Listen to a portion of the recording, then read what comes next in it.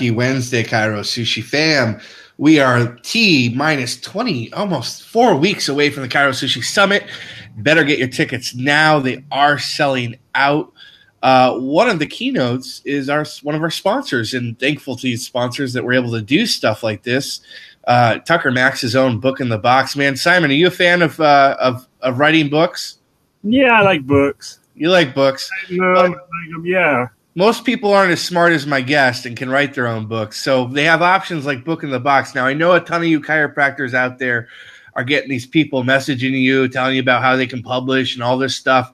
Don't go anywhere else but Book in a Box. Why? Because number one, it's developed by a guy who developed his own genre and is really a New York Times bestselling author, Tucker Max. And he just co-wrote he ghostwrote the memoir of Tiffany Haddish, who was seen in Girls Trip, and she's blown up. She's a comedian. Wonderful. But I want to give a shout out to our Book in the Box sponsors while we get some people on here. I know some people are watching the Boston Celtics game. I know some people are over at Black Diamond Club getting some gold from Sean Dill. And so it's been an interesting last couple of weeks in Spiz Reekdom world. So we're going to talk about a topic tonight with my guest. First of all, hello to Dr. Simon, the smartest man in tech, Senzon. How you doing, my man? Oh, you're good. And you know we say it's Senzon, just so we got it. Yeah. Senzon, yeah. Senzon. And so it's do most people mispronounce it? It goes back and forth. Senzon. I actually have some cousins out there that are some distant cousins, and they all say it wrong. So, oh, that's good. Okay, so it's not just me. So, we're with Dr. Simon tonight, and we're going to talk about a topic that I think is one of the most interesting in the world, in chiropractic world, that is the straight versus mixer debate. Where did it start? What is a straight? What is a mixer? Should we be battling? We're going to go all down the rabbit holes, and we have nobody better than this man, Simon, who runs the Institute of Chiropractic. We have a link above. And before we dive into this topic, I want my man to give a pitch, because you guys got to get in on this. If you love philosophy, if you love history, tell us about instituteofchiro.com. Yeah, the Institute Chiro, it was designed for chiropractors to just go further, to understand the history of ideas in chiropractic and develop a foundation to move the profession forward. So when you see things on the internet, you see things where people say things like subluxation is just a historical artifact, or there's no evidence for it. This is a place where you can go and learn what the facts are. When you hear people say things like the philosophy of chiropractic was just started because of some legal case in 1907, we could debunk that for you and give you the facts of what really happened and why and how that became a meme in the culture today. So the idea is to give people the skills that they need to have a place where people can interact and really learn, and to just get your questions answered and have a deeper root and a deeper foundation and practice for why you do what you do. Awesome, man. Well, let's dive right in, man, because I know this topic's fun for you. Let's start with, what is the term mixer, and where did it come nomenclature in the chiropractic lexicon? Yeah, well, it's interesting because, I've read some stuff where people try to pretend that it never had anything to do with D.D. Palmer. And D.D. Palmer is the guy who started using the term. He said, I like my chiropractic straight. Basically, don't mix it. And what he found was, and a lot of people don't know this because this is written in a letter to B.J. Palmer way back in like 1903 or something, where D.D. said that he found that patients did better when he only did chiropractic, because he started as a magnetic healer, and BJ's stepmom liked the magnetic healing. So she would ask him to do some magnetic healing after her chiropractic adjustment. And clinically, he found that the chiropractic adjustment wouldn't hold as well, and the magnetic healing would interfere with the chiropractic. So that was his first sort of anecdote for why he didn't want people to mix it. And then he had so many students who were medical doctors, homeopaths, osteopaths, magnetic healers, and these guys just wanted to learn. So they learned D.D. Palmer's method, and then they wanted to apply it to whatever else they were doing. So they wanted to mix it with hydrotherapy, naturopathy, the whole spectrum of whatever their latest thing was. And D.D., he didn't want it. He felt like they were kind of diluting what he was doing. So it started with him, and the early battles really started back then with his first students. And he found that, they just they didn't really care. They didn't care that he coined this phrase, right? That he had his friend Samuel Weed name chiropractic, right? So these guys started to open their own schools and do their own methods along with what he taught them, and they called all of it chiropractic. So whether they were doing physical therapy or hydrotherapy or giving people enemas or rectal dilation, which was a big thing back then, they just called it all chiropractic. Do you think this is just human nature? It's just that we want to do? Is it just and then like we go up to the fast food and it's like, do you want fries with that? Is it just human nature, psychology wise? You think we've always wanted to add more to? Because we have a lot of leaders. I mean, Billy DeMoss, no shame, he's going to be at the Cairo Sushi Summit. He always says, call me a mixer, call me a rank mixer, if you will, but I'm going to fight for what I think is right. And I empathize with that. I understand that. And I thought I grew up, when I was growing up, Simon, I thought I grew up in a pretty straight philosophically. I thought, this is chiropractic. And, me and my father had our own kind of heated discussions. At one point, I called him a rank mixer, and we've talked about light. I like light. I'm not ashamed to say I'm a big fan of laser, but let's go back and forth in today's world. Right. What are we getting wrong in the mixing straight debate? What is it doing for the community of chiropractors? Is it time we end it? Because the history, and history repeats itself over and over, right? Well, I think it's important for people to get the history straight to begin with, right? Because I mean, it is what it is. People do what they do today. Chiropractic is defined pretty much in each state based on whatever you can do under your license. So some people think, that's how we can define the profession today. I'm more along the Tom Gilardi line of, a profession is defined by its objective. But I think the key is to understand the history. So what happened around right before D.D. Palmer died, he had a few really big students. He had this one guy, Alva Gregory, who when D.D. left town, we talked about this last time, he got arrested and then he left town and he moved to Oklahoma. And while he was there, he met this guy Gregory, who was a medical doctor who just got his D.C. degree. And the two of them opened a school together. He got it from one of D.D.'s old friends. And they signed corporate papers and they started a new corporation and they called it the Palmer Gregory School. And after 3 months, D.D. Palmer was like, no way, this guy just wants chiropractic to be an adjunct of medicine. And I will have no part of that because it has its own philosophy. It has its own view of disease processes. And he didn't want that to get confused with the medical perspective.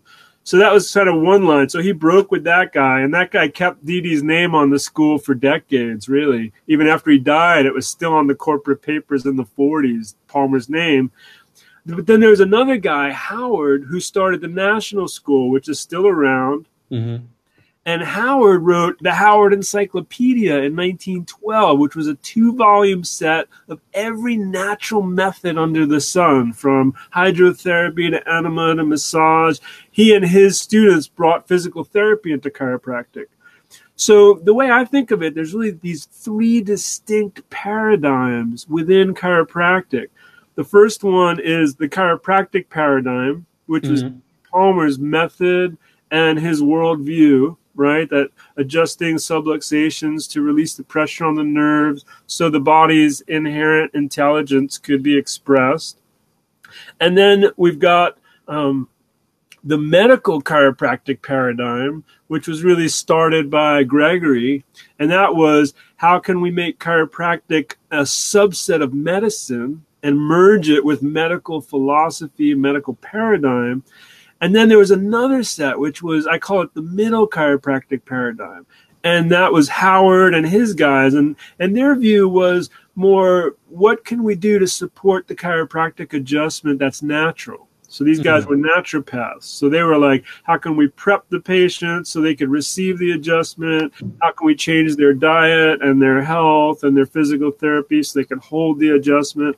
So they're which seems today like where the majority of the profession would fall, I believe. In that middle scope, yeah. Okay, so the middle ground is kind of where everybody always meets. I want to keep going this. I want to say hi to some people, people we all know. And first, thank Dr. Simon Senzon.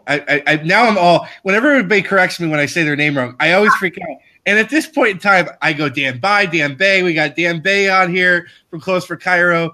Just don't call me late for dinner. Ching. So we got also, I saw David Steinberg I want to say hi to. We got Close for Chiro gangs on. We love the Close for Chiro gang.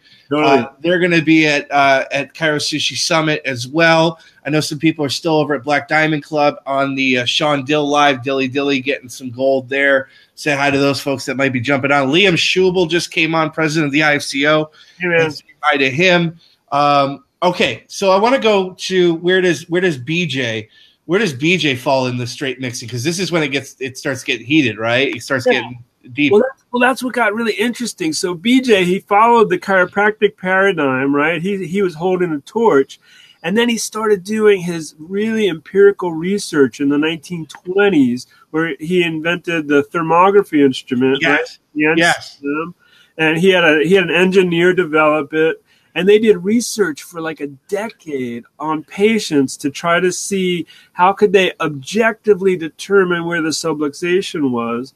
And first they found that the instruments were way too sensitive. They were just picking up these heat readings all over the spine. So after about 8 years, they recreated it and it was less sensitive. And that's how he got to his upper cervical work. But he also found that through X-ray and thermography, he was able to locate where the subluxation was through X-ray, and then where the nerve interference was through thermography. So he felt with those two indicators, he didn't even need to know the patient's symptoms or their history. He could just find the subluxation, correct it, and let innate intelligence do what it needed to do. So in the 30s, he totally flipped the philosophy on its head, and he said, we don't even need symptoms anymore. So straight became like it started to change into a more diagnostic approach. It wasn't just whether you're But some people uproared, right? Didn't some people start calling now all of a sudden BJ was a mixer, right? Well, yeah, when he started using instruments, they hated it, yeah. And then when he started to say, I don't need to even take in symptoms, people really freaked out because that was the tradition in chiropractic. You would trace the symptom to the spine and adjust to affect the organ that was being affected. And BJ kind of threw that whole thing out the window. So and then that became the tradition in the Palmer School. They still taught symptomatology, and they still took in cases in the clinic with medical doctors doing a whole diagnostic workup, but they didn't use that to determine where the subluxation was. And that was a real distinction. So the modern straight movement grew out of that, like Reggie Gold, Tom Gilardi, those guys. I want to keep going. This is important to what Simon has to offer. One of the greatest things, you also get to get put into this awesome Facebook group if you do join the Institute for Chiro. Institute Chiro, not Institute of. It's right. It's a tongue twister a little bit. It's TIC. It's TIC. You made it simple. You get put in this group, and it's cool because, Simon, you got this like lineage, or like I guess it would be called I guess it'd be a graph or a map of all the different philosophers in chiropractic, going to Strauss and going to I guess now Chris Kent. Totally. Yeah. So we let's fast forward a little bit past BJ's days. When BJ passes in, I believe, the 60s, The chiropractic and AMA battles are heating up more and more. There's a lot more inclusion with the continuing education, CC, all this stuff's going on to legitimize chiropractic, but there's battles going on. Where is the straight mixer stuff going at this point in time?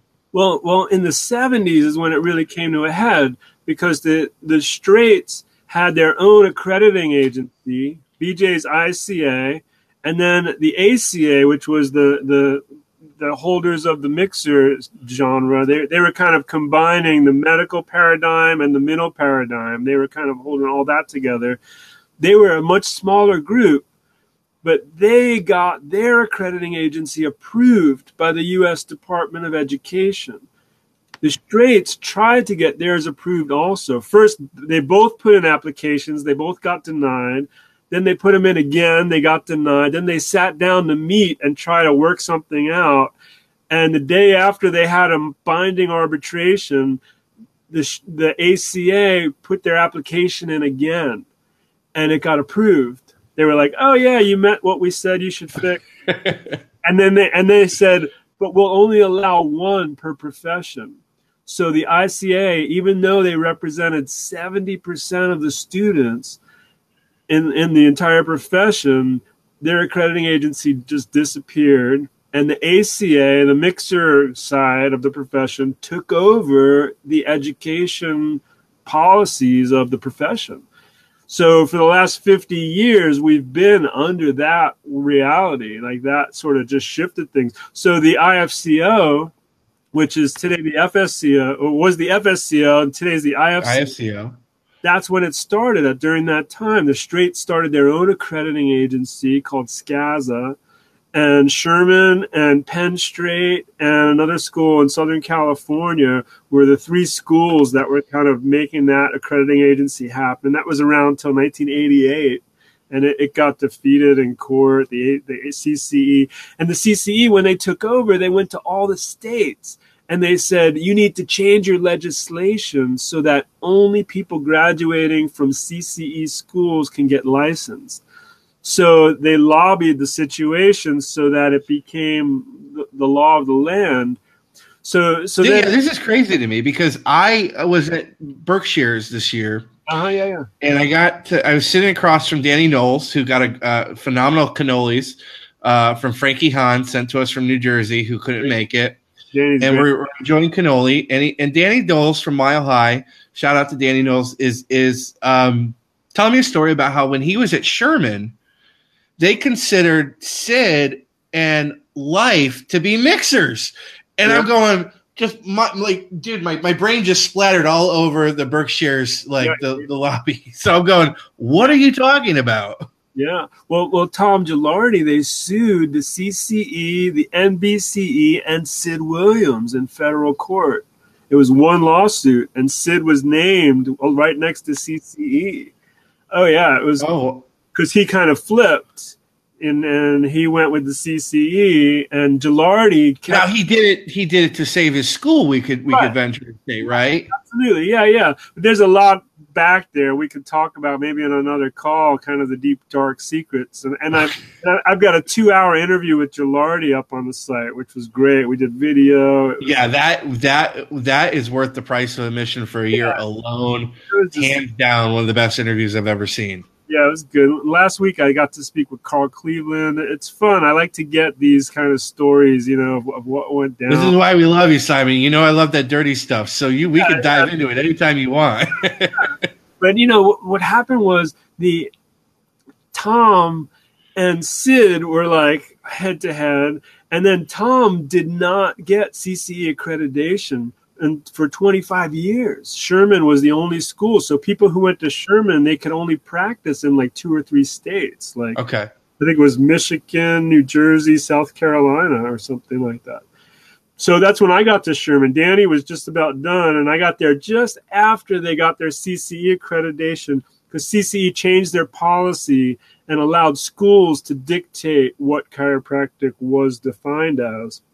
But you still had to learn all the diagnostics and everything that was part of the curriculum. There's so much debate, and I've heard it coming from an insider outsider perspective, coming back in and going, okay, so what would be, we have our ultra straights, we have the straights, we have the middle ground we talked about, we got the medi-prep. Now there's so many little niches and stuff, but it was a little bit simpler, it seemed, at some point in time, I believe. There are some points that some people said if you didn't do upper cervical, if you did anything below C2, you were a mixer, right? There were certain groups that said that. Yeah, it's a wide spectrum, and really what it came down to, I read what the guys at Sherman were writing in the 70s, and they said that the definition of mixer changed for them at that point. It was no longer whether you were bringing in massage or physical therapy. It was, were you diagnosing to treat disease, or were you analyzing the correct subluxation? To them, that became the new line in the sand. So what does that mean? Like, I mean, I get it, but let's speak to me like I'm Denzel in Philadelphia. Speak to me like a 4-year-old. Yeah, well, if you're focusing on correcting subluxation so that the body's natural ability to heal can just express itself, then you're not treating symptoms. You're not trying to fix the disease process.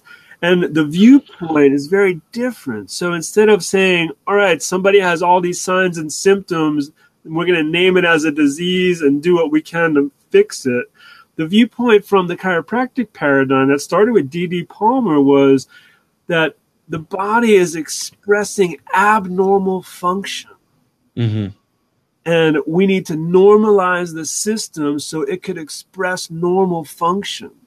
So it wasn't about naming a disease process and trying to fix those symptoms. It was about how can we get to the cause of what's putting the system into this abnormal state that's sending it down this road of pathophysiology. Now, I've had this conversation with, I'm going to give a shout out to Dwayne Hoskins from Titronics, because I said, hey, my grandfather went back to school. I've told this story many times, to go because he felt, and this term means more, I don't know if this is said as much anymore, but his adjustments weren't holding as well as they were in the 40s, 30s, 40s, and 50s. So in the 60s, he went back, got his clinicals and masters in clinical nutrition.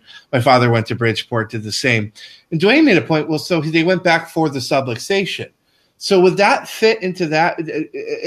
Does that make sense what Dwayne said?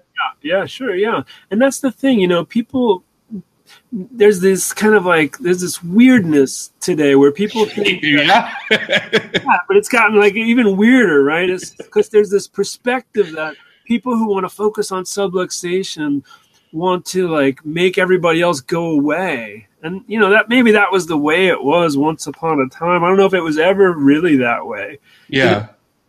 The real challenge is that people who want to correct, detect, adjust subluxations are being persecuted in some countries right now, or being attacked, or are being called into court because they're not diagnosing and treating disease. Yeah. So those kind of fine lines of whether someone wants to give you some great nutrition so that your body's even healthier, I think that's, it's just a stupid argument right now at this point in time because of the deeper ramifications of what's going on to the base core. That's what I'm hearing from you. Yeah. It's I don't think anybody really cares about that too much. There might be a few people, but. Do you think the straight mixer debate, the battles have cooled in this era? What is your perception on it? Yeah, I think so. And I think largely because of the influence of the CCE.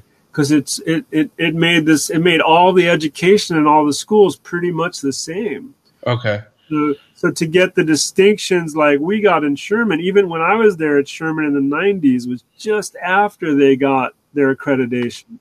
So the students who were there ahead of me, they didn't know where they were going to practice. There was a whole different kind of student. All the students there were there because their chiropractor said, you must go to Sherman. Where today, it's just a cool career path, and you're getting the influence from your faculty and from the teachers, but it's a pretty hard thing to juggle in your mind to understand the difference between adjusting to help the pathophysiological process or adjusting to make a pathology go away. Yeah. Those kind of distinctions, I think it's just a matter of people understanding those, I think would make a really big difference. So many times, and this is why I want to encourage people to. And my link thing is acting funny on Be Live, but you guys can go to institutechiro.com. This is one of the reasons why, not only because this is awesome. Thank you, John, for saying that, and you can get more of stuff like this every day with Simon Senzon's platform, Senzon's platform. Oh man, do it again, man! Stop it. And if you are encouraged by this stuff, I think the bigger picture is so many people I talked to that said, hey, I'm struggling in practice. There was two things I didn't get. I didn't get the business side. And there's so many groups and organizations out there to help, Barbara Eaton's Boot Camp, Sean Dill, Liam Schubel Vision Elite, Cairo Sushi, obviously. There's Danny Knowles has his program help you with systems, business, marketing, all this great stuff, Close for Cairo.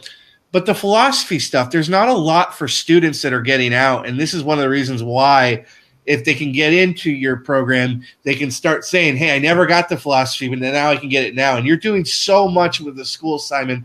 I just, kudos, love you, dude, for doing that. What's your take on what we can do with philosophy today, and what can we do with your program with philosophy? Yeah, well, my vision for the program is to have a group of chiropractors worldwide who have the same base of knowledge, who all understand the history of the ideas, the same facts, the same philosophical understanding. We might disagree with each other, but we'll all have the same exact facts. And that's never happened before, because every school has their own twist. The teachers in the schools have their own understanding. A lot of the stuff that they were taught was wrong. Just historical mistakes, all kinds of weird stuff. So one of the things I'm really doing is pulling out the mistakes, showing people where the literature has been wrong and how can we correct it. Like Faulkner's book, it's just like full of all this new ideas and new facts that nobody's ever known before. Yeah. So that's the real vision. If we all could come to that same basic foundation worldwide, then we're going to have an impact. We're going to read the literature and see this junk that comes out in some of the journals talks about the history of ideas, the philosophy, and we can all write letters to the editor or get on Facebook and explain to people with real facts what's correct and what's incorrect.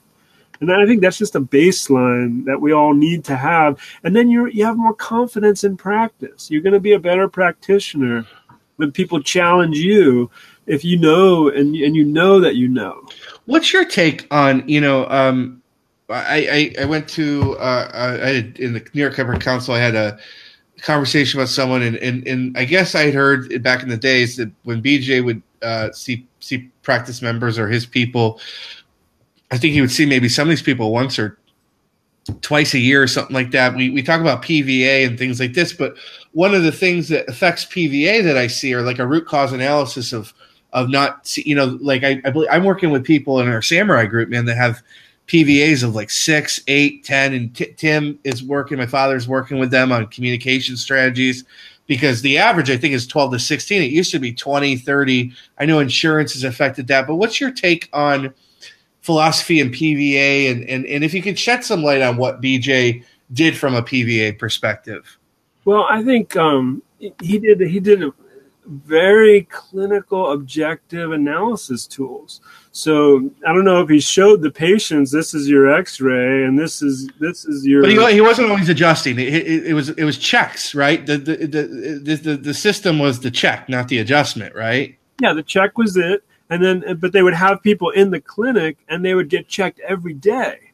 So when they were there, and then they would get adjusted maybe a few times, and then they would get sent back to their practitioner with a guide of, this is what we found and why. And then they would follow up with them after 6 months or so. They were being sent to another chiropractor. So most of the people in BJ's clinic were sent. They were the cases that other chiropractors were having trouble with.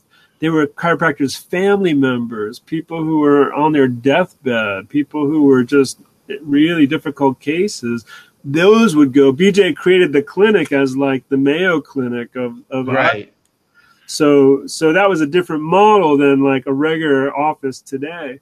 But I think people just need to get, that what chiropractors used to take care of was every kind of case under the sun. Yeah. I mean, I talked to Carl Cleveland last week, and a lot of people know the story about his grandmother, but his grandmother found chiropractic. She was diagnosed in like 1910 or 1909 with diabetes, with gangrenous foot, and her chiropractor adjusted her 3 times a day, 6 days a week for like several months. Yeah. Her whole body changed and diabetes disappeared. All the skin got pink, and she became a chiropractor and started the Cleveland dynasty. This is what the event I was at, and Steve Tullius and Dr. Steve Tullius and Dr. Sean Dill were at, and both made the argument. Steve talked, look, we got to talk about getting sick people well again. This is what BJ was doing. They were getting sick people well. And Sean made a great point. Like, dude, we're only going 20, 30 miles an hour. We can push this thing to 100 again. Like, right? Yeah. And I think the key is for us to really understand what some of those guys were doing. Like what she would do during the flu epidemic, she had her son drive her from house to house, and she would go into the houses and adjust the dying patients in 1918 in the flu epidemic. And she would tell them, leave the door unlocked so I could just go in, not knock, adjust you on the couch, and then go to the next house. And she'd sleep in the car. I mean, that was the old model. And Jim Drain, he did the same thing with a horse and buggy back in rural Texas. Is there anyone doing this stuff today? Not that I know of quite like that, but I bet there are. I've been known to make a house call here and there. What you got to do? Mostly I've done like hospice and newborns, but I've been known to show up at people's houses. So part of I wasn't deliberately doing this, but I wanted to paint a picture for people because I do really want people. You guys are just joining us. We're Dr. Simon Senzon, and we are with InstituteChiro.com. I want you guys to check this out. Get involved. Try it out for a month at least. The reason I was kind of sneaking that in there, Simon, is I've been trying to figure a way. How do we pitch this platform to help them with their business? And I think you're shedding some color and light on that. Yeah. Because if people really understand what they did, and I've got videos on there of like old time guys lecturing from Len Fay to Gillet, teaching some of the methods they developed, back in the 50s and the 60s. I've got stuff there with R.J. Watkins that people could watch. So there's lots of other tools, just even some technique tools on there that people can get access to, and just some learning content. Like I've got a 2-hour lecture on R.J. Watkins, and he was one of the guys who was just, he was taught by Jim Firth, who wrote volume 7 of the Green Books. And that was the diagnosis book. So Firth and BJ side by side used to adjust people in the clinic. So the way the students learned was the patients would come in, they would hand the card to BJ about their symptoms, whatever it was. BJ would call out to the students, all right, this person has like an ulcerative colitis. Yeah. What's the vertebra I should be looking at? And then the students would call out, and then BJ would set up on the stage and adjust them, and then they'd call the next one up. They called it the pit class. Oh, that's cool. That's how RJ learned. So he learned watching the sickest cases get well, and that was part of the split too back then with the straights and mixers. The mixers saw that and said, how can we diagnose better? How can we fit in with medicine more? People like RJ said, how can we understand the neurophysiology of the miracles that we're seeing every day? So he started studying his ass off and trying to really understand how are these miracles possible? What's going on with the body? Yeah. So that's the kind of stuff people today should get excited about, like. Dude, people got to get in. We ran way over, but I always do with you, man, because it's just it's just you're one of my favorite, if not favorite. It's hard to pick a favorite, but I'm gonna tell you, man. If I had my top 5 for dinner with 5 with Tristan, Simon would be on top of the reservation guest list with me. I want to encourage you guys, Institute of Chiro, institutechiro.com. Sign up for a membership. Do it now. Do it for your practice. Do it for TIC. Do it for the future. And better yet, if you could donate, how about this? Donate to students out there, especially in those institutions that because of restrictions aren't getting this information. What a gift that would be, right? Yeah, absolutely. Yeah, and if you want to do something like that, let me know. We could figure something out. No, just buy the membership. Simon's too nice. I'm going to stop him right there. His program's way undervalued. So don't worry. It's worth the investment. We got to get out of the abundance mindset. We got to get back to this stuff. Simon, I love you, my friend. Thank you for giving us some time. Thank you for going down this road. Guys, I want you to go to institutechiro.com. Check out some more. Check out the blog. Sign up for a membership. Give it to a student. Let's help the future of TIC out there. Thank you, my friend. Thank you so much. Always great to connect. Come on, brother.